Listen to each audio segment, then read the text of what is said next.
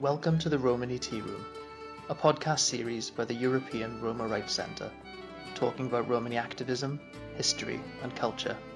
So pour yourself a cup of tea, pull up a chair and join us.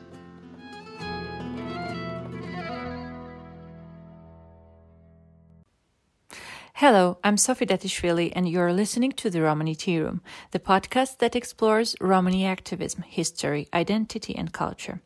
In February, we marked 165 years since the abolition of Roma slavery on the territory of modern-day Romania. Since the 14th century, Roma had been exploited and sold as a property by the crown nobilities and Orthodox Church.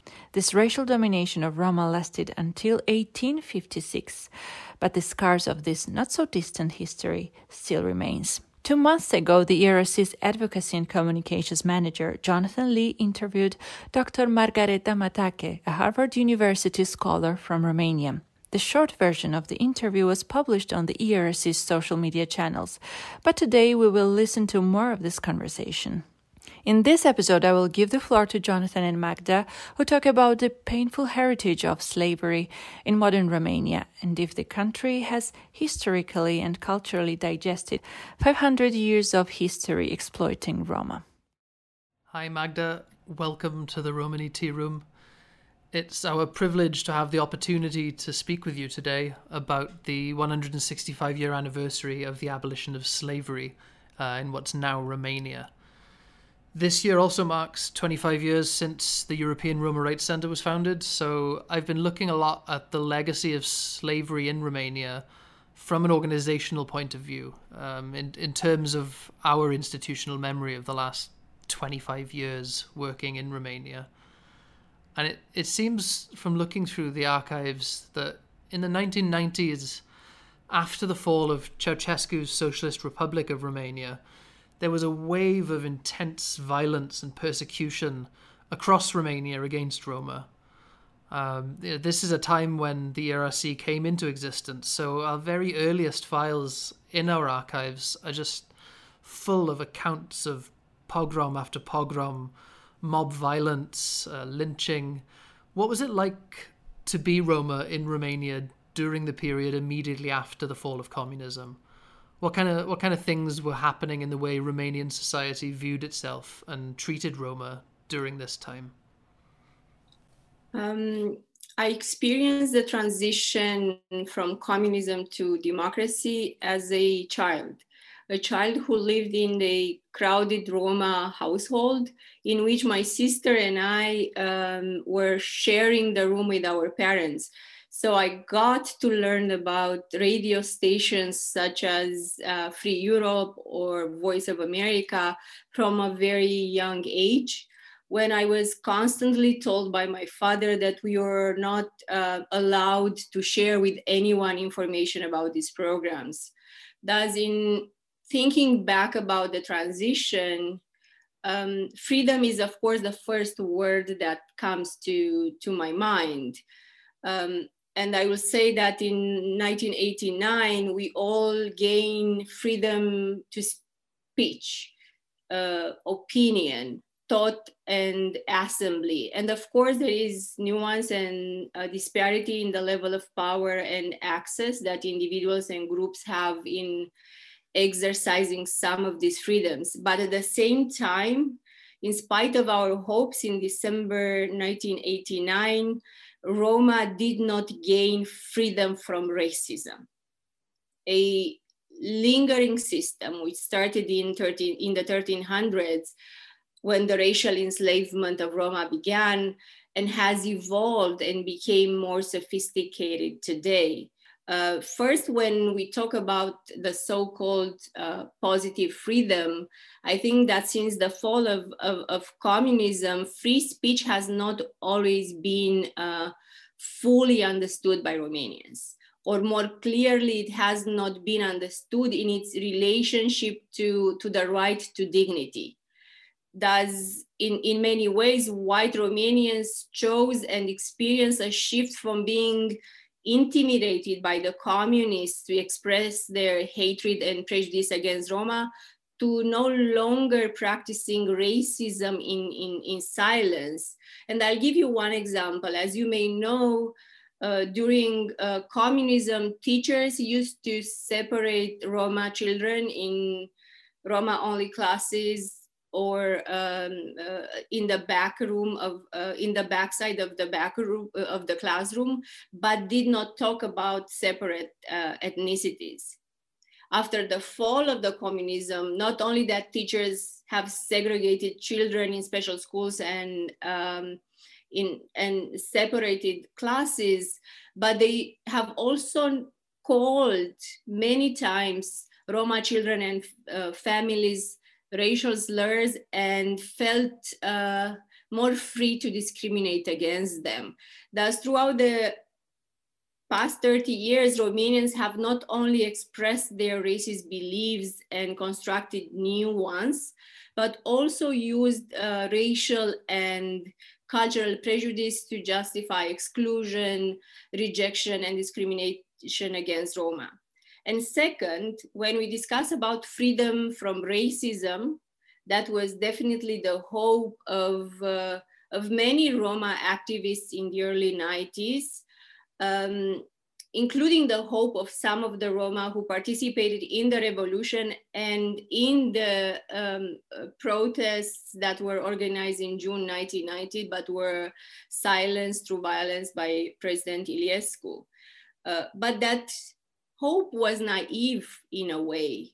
As Romanians, and by that I mean mainly the Romanian leadership, the Romanian establishment, Romanians have never been willing to work towards granting Roma freedom from racism.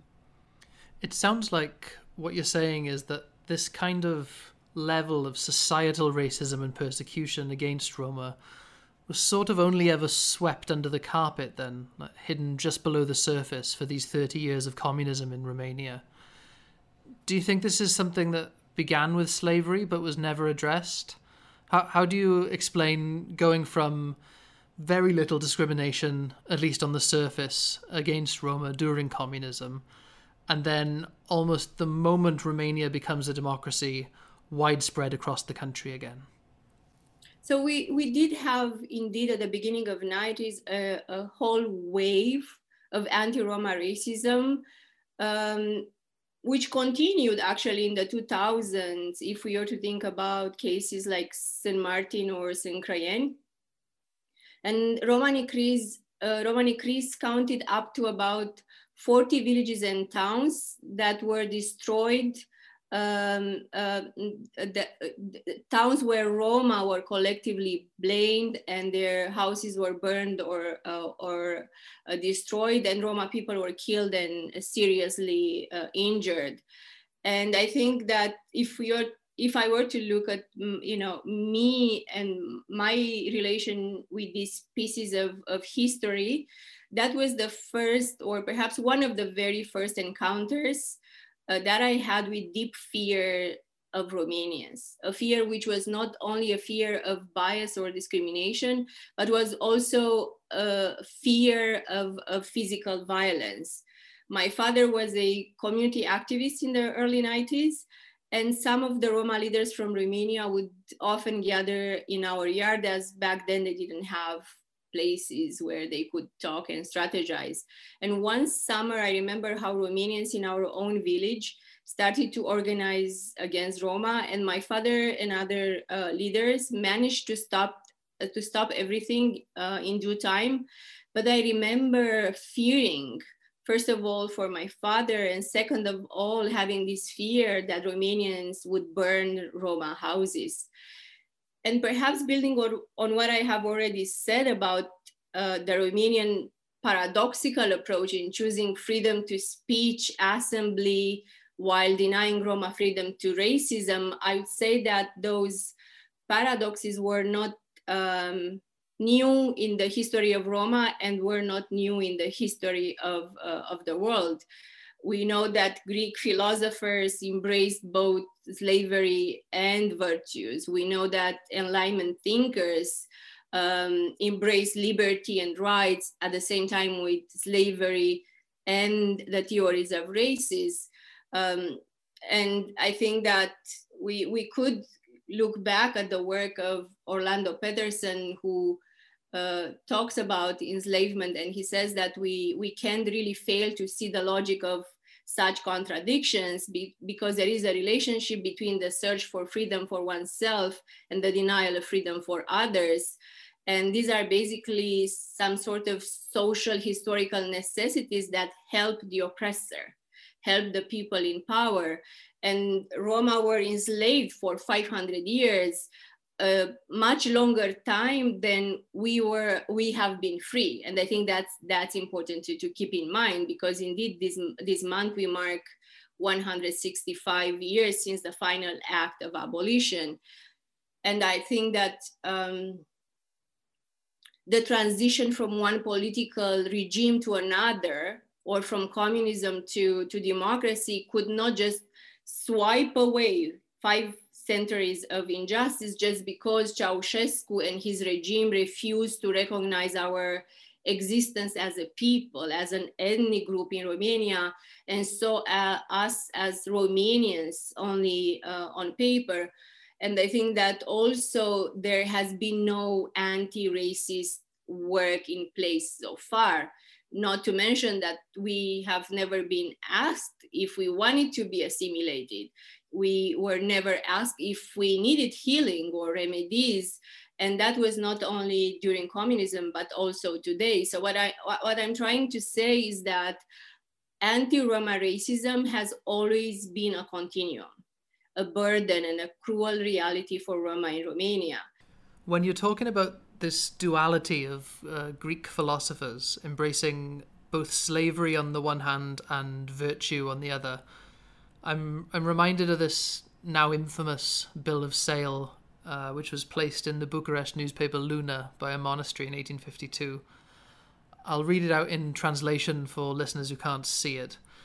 It says, "For sale, a prime lot of gypsy slaves through auction at noon at St. Elias Monastery on the 8th of May, 1852, consisting of 18 men, 10 boys, 7 women, and 3 girls in excellent condition." That was in 1852. You know, that's just after the European Enlightenment period, right? So this is when electricity is coming to cities, gas street lighting, you know, great leaps in technology were happening, great works of art and literature and philosophy are being done. In Romania, Bucharest was a shining city of enlightened Europe. It was the first to get gas street lighting. It was a hub for intellectuals. And, you know, right in the middle of all of that, you have this ad in a paper for the sale of 38 humans. It's appalling. Can you describe how this economy of selling human beings worked in Romania? What does slavery mean in Romania as opposed to serfdom, which is something that some people, normally racist people, argue was the case for Roma in Romania? Yes, I will do my best. And I will mostly use the term enslaved Roma, as we are talking about people who were by force enslaved by enslavers. And I want to put emphasis on the humanity of the Roma stamped as property and the responsibility of enslavers. And I would say that starting in the 1370s or perhaps earlier, the Roma people were enslaved for 500 years in the principalities of Moldova and Wallachia, territories of what we know today as modern, as Romania. The first written attestation of Roma enslavement came, I think, in October 1385, when Dan I, Prince of Wallachia, but also an enslaver, gifted to Tismana Monastery 40 Roma families, among other so-called assets. These assets had been donated to Vodica in the early 1370s by Prince Vladislav I. Thus, in these territories, different from other types of enslavement and other systems of enslavement, Roma dealt with three types of enslavers: the crown, what was later the state, the church, and then the nobility. And in this conversation, at least to me, one question is like, it's fundamental. Why did Roma in particular remain enslaved for 500 years? And there are various theories regarding the origins of Roma enslavement. But what I would like to underline is that we can't ignore the fact that this form of racial enslavement was a political project that targeted the people newly arrived in those territories who were not Christians and who were not white. Thus, in many ways, I think that ethnic distinctiveness, or what was later conceptualized as race, was one of the original reasons why Roma were enslaved. And I want to make it very clear, we are talking about chattel racial enslavement. By law, the enslavers owned the enslaved people as their property or possessions, and enslaved people without a so-called master would become the property of the crown. Romani children inherited their legal status, so they would be born into slavery. And the law changed quite a bit during this long period of time. We talk about 500 years, but most often children of one free person and one slave were also enslaved. And generally, I think that enslaved Roma were used as currency, if you want, for purchase, trade, gifts, payments in kinds, currency, and any other sorts of transactions. One of the things which jumped out at me when I was doing some background research into this was that compared to other forms of slavery around in this century, a Romani slave was quite cheap. The value of a slave seemed to be relatively low. Does that have an effect, do you think, on the conditions in which Roma lived?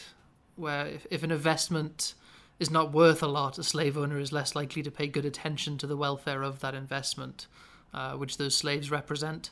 I think that, the price of Roma enslaved people differed in depending on the type of enslaver, but also on various other factors. And Petre Petcut writes in his book about how the price also differed between women and men, women and children and men, and so on. So there is a whole conversation there. But I think that, and I want to underline that when an individual or a group is stamped and seen as non-human, as a property, the treatment of that person or collective can be in any way humane and compassionate. And by law, Romanian enslavers were allowed to treat and to punish the enslaved Roma as they wanted. There was only one exception, and that was that they were not allowed to kill them. However, we know from some documents and writings of journalists and travelers coming to Romania back then, that in fact there were Roma who were killed and who were beaten up to death in spite of the law. And we are talking about several types of enslaved Roma, different skills, but also different types of enslavers.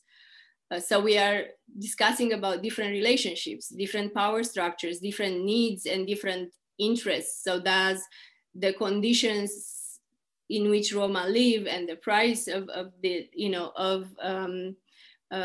slaves was very much depending on these structures. But there are some historians who say that the slaves of the crown were treated better than the ones in other categories. But at the same time, we know that nomadic slaves were allowed to travel, so that might have helped them to escape many moments of cruelty and perhaps have different conditions. But we don't know for sure, as many of these factors determine the fate of every single enslaved person or every single family. What is outrageous, though, and you alluded to that, is the fact that the representatives of the church and some Romanians would argue that, first of all, Roma enslavement wasn't slavery, it was some form of servitude. And they also argued that enslaved Roma had more rights than people forced into enslavement in other parts of the world. In their eyes, our enslavement was some sort of light enslavement, light slavery, if you want. And of course, like every single oppressed people and every single enslaved people had their own story and history. But the Orthodox Church and their leadership more so should know that being treated as a property, as a non-human, being a member of a seized people does not bring it closer in any way and can't be discussed in relation to the concept of rights. Yeah, I think that's something that's not said enough, actually. We're talking about people as property, and this is the antithesis of human rights. And it's really not that long ago either. If we have 1856 as the date of abolition, in most cases of abolition of slavery in different contexts around the world, the date of abolition is somewhat arbitrary to when people are actually free. There's usually stages of emancipation which come after this date. So what would have been the difference in Romania between the 20th of February and the 21st of February 1856 for Roma? Was slavery abolished overnight and they all walked free? And then what would have happened in the years that followed 1856 for the freed slaves? There were a few waves, or rather important moments, in achieving the actual and full abolition of enslavement. For instance, some Roma escaped and revolted against their enslavers early on in the process. And I'm talking about the story of Netoci. We can't leave behind the story of Netoci, where semi-nomadic Roma who escaped from enslavement and created their own self-contained and isolated communities in the Carpathian Mountains. But indeed, the abolition didn't come overnight. We know that in the 19th century, several Romanian intellectuals allied themselves with Roma in saying no to racial enslavement. Mihail Cogălnicianu is indeed a driving force behind all these efforts. And I have to say that no other anti-racist as honest and as effective has been born in Romania ever since. But there are other scholars too, and also rulers such as Alexandru Ghica, who under the pressure of his daughter and his advisor called enslavement a social disgrace. I think it's important to underline that in 1848, after the revolution, there was an attempt to abolish enslavement, inspired, of course, from the French Revolution and its anti-slavery values. And as Petre Petcuț mentions in one of his books, the 1848 revolution did not prioritize and it was not triggered by the injustices against Roma. But importantly, in one of the final requests in the agenda of the revolution was to abolish enslavement, but also to give compensations to Roma. And in that context, also several enslavers freed Roma because they were assenting to the values of the French Revolution and these values of liberty and rights for all. So legally in 1848, we see this moment of freedom, but also a freedom commission that was established, but only for a few months, because after that, even Roma who received certificates of freedom, they were placed again in enslavement. So what I'm saying is that there were all these moments, but per se, enslavement ended in 1855 in Moldova and 1856 in Wallachia. After the final act of abolition in February 1856, about 250,000 Roma, and some scholars would say that many more, became legally free. But freedom didn't come with property, freedom didn't come with compensations, as some of the more progressive Romanians back then were asking in the act of the revolution. So freedom didn't, slavery didn't really end back then. And it is not just about property and about economic injustice. I think that also the more legal and symbolic level, enslavement ended years and decades after. For instance, my great-grandparents who married in 1906, they were stamped as emancipated Romanians in that certificate from 1900s. And in the language of those times, emancipated Romanians stood for former slaves who were freed. Yeah, that's incredible. It's important to emphasize again, I think, we're really only talking about a few generations separating you and other Romanian Roma from slavery. This was not a long time ago at all in that sense. You mentioned compensation. To be clear, was compensation paid to former slaves? Was it paid to landowners? In the UK, for example, there was a huge fund of public money, £20 million, which paid slave owners for their loss of property. It represented 40% of the annual budget for the Treasury that year. Did a similar thing happen in Romania? It was absurd and ridiculous, but not surprising to many. And indeed, similar to the situation in other places, the enslavers in Romania also received monetary compensation for freeing Roma. And I want to underline and perhaps repeat this over and over again, this inhumane form of exploitation brought to Romania, its church and elites, a lot of wealth, not to mention that monasteries and churches were built by a seized people, the Roma people. That should be a source of shame, which is remembered and commemorated for a long time in these institutions. What would you say the lasting legacy of slavery has been on Romania in terms of how Roma are excluded in modern times? The huge poverty you see in certain areas. There's a reluctance actually to talk about poverty within the movement that we're a part of sometimes. And it always bothers me a little that Roma rights activists exclude poverty from discussions around racism as if extreme poverty is not a direct consequence of racism.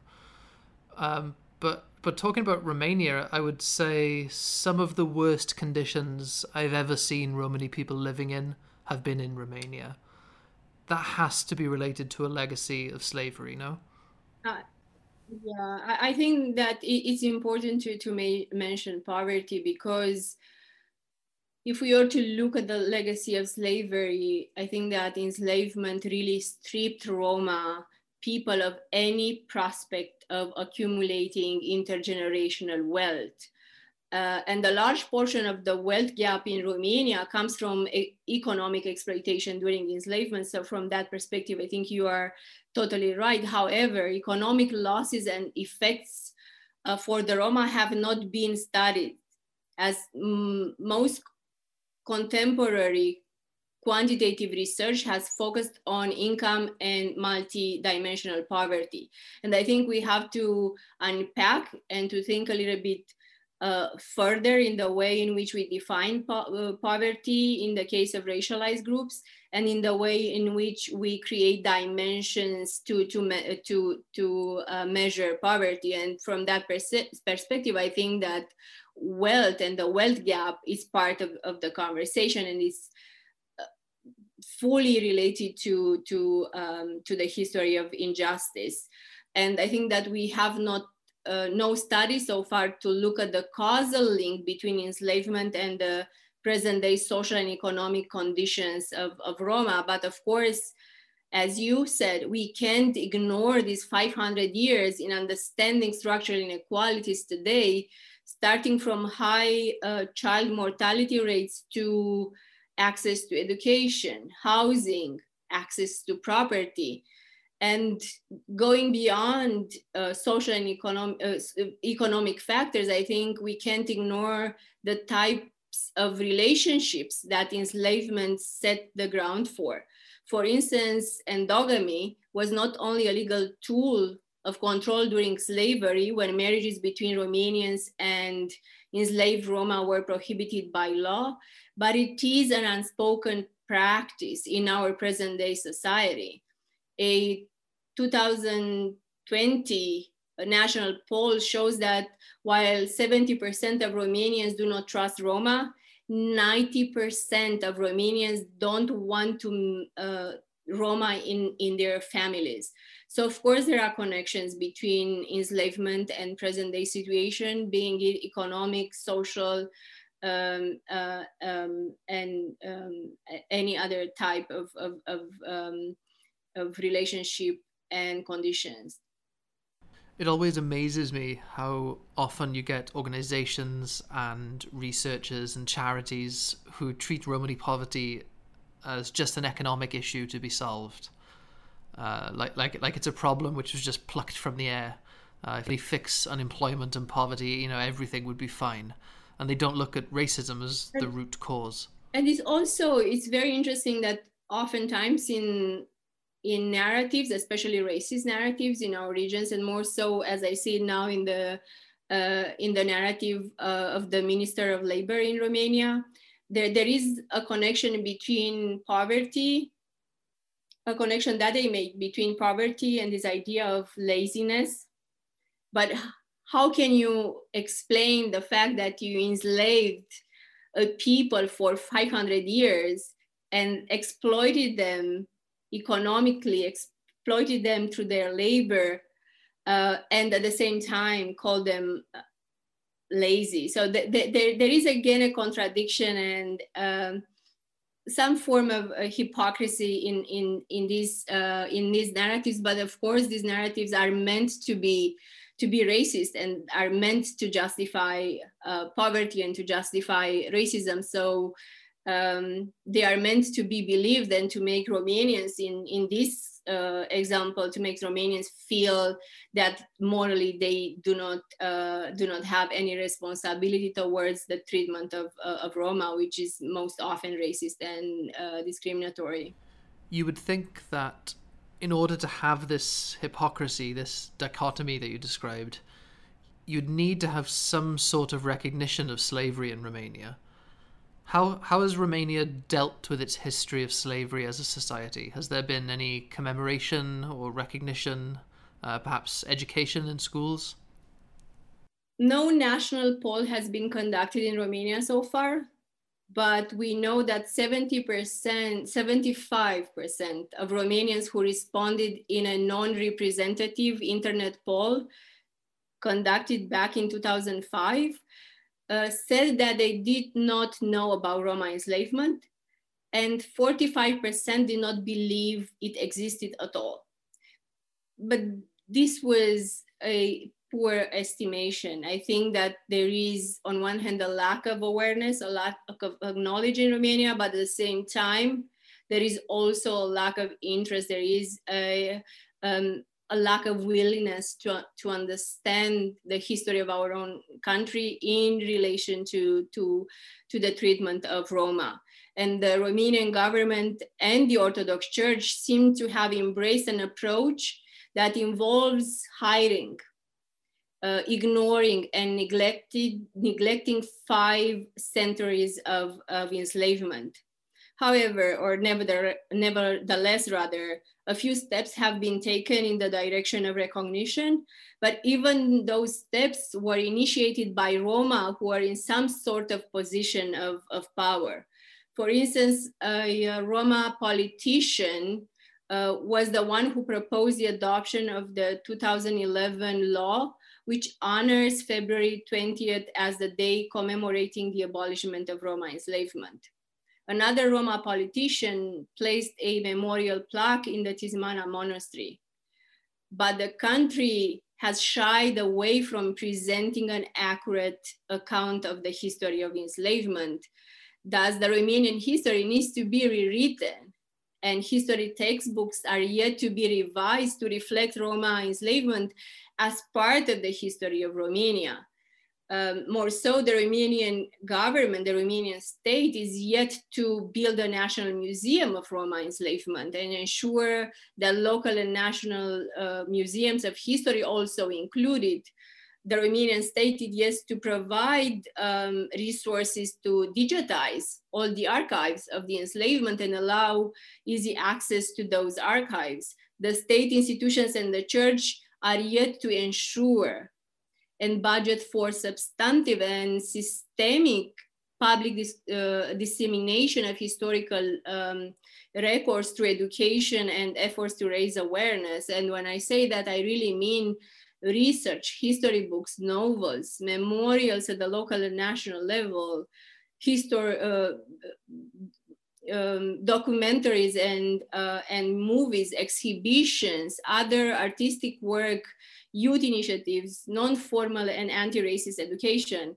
And I'm not just saying that because I think they are right, because they are, but also because we see that similar steps taken in other countries where enslavement was a reality. And it's a moral responsibility, it's a legal responsibility, although not really on paper, but I think it is an actual responsibility of the state to ensure acknowledgement and recognition and dissemination of information about Roma enslavement.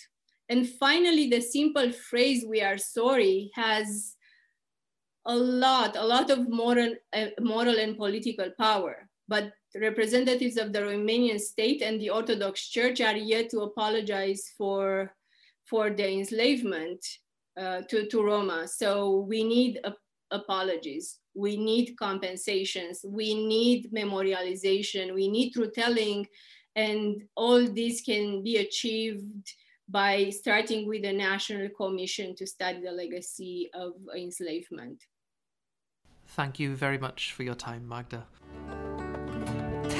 You are listening to Jonathan and Magda, and it's interesting, where is the starting point where the countries like Romania should begin to understand, name, and also apologize for their past mistakes. You can share your opinion about this in the comment section below the podcast episode.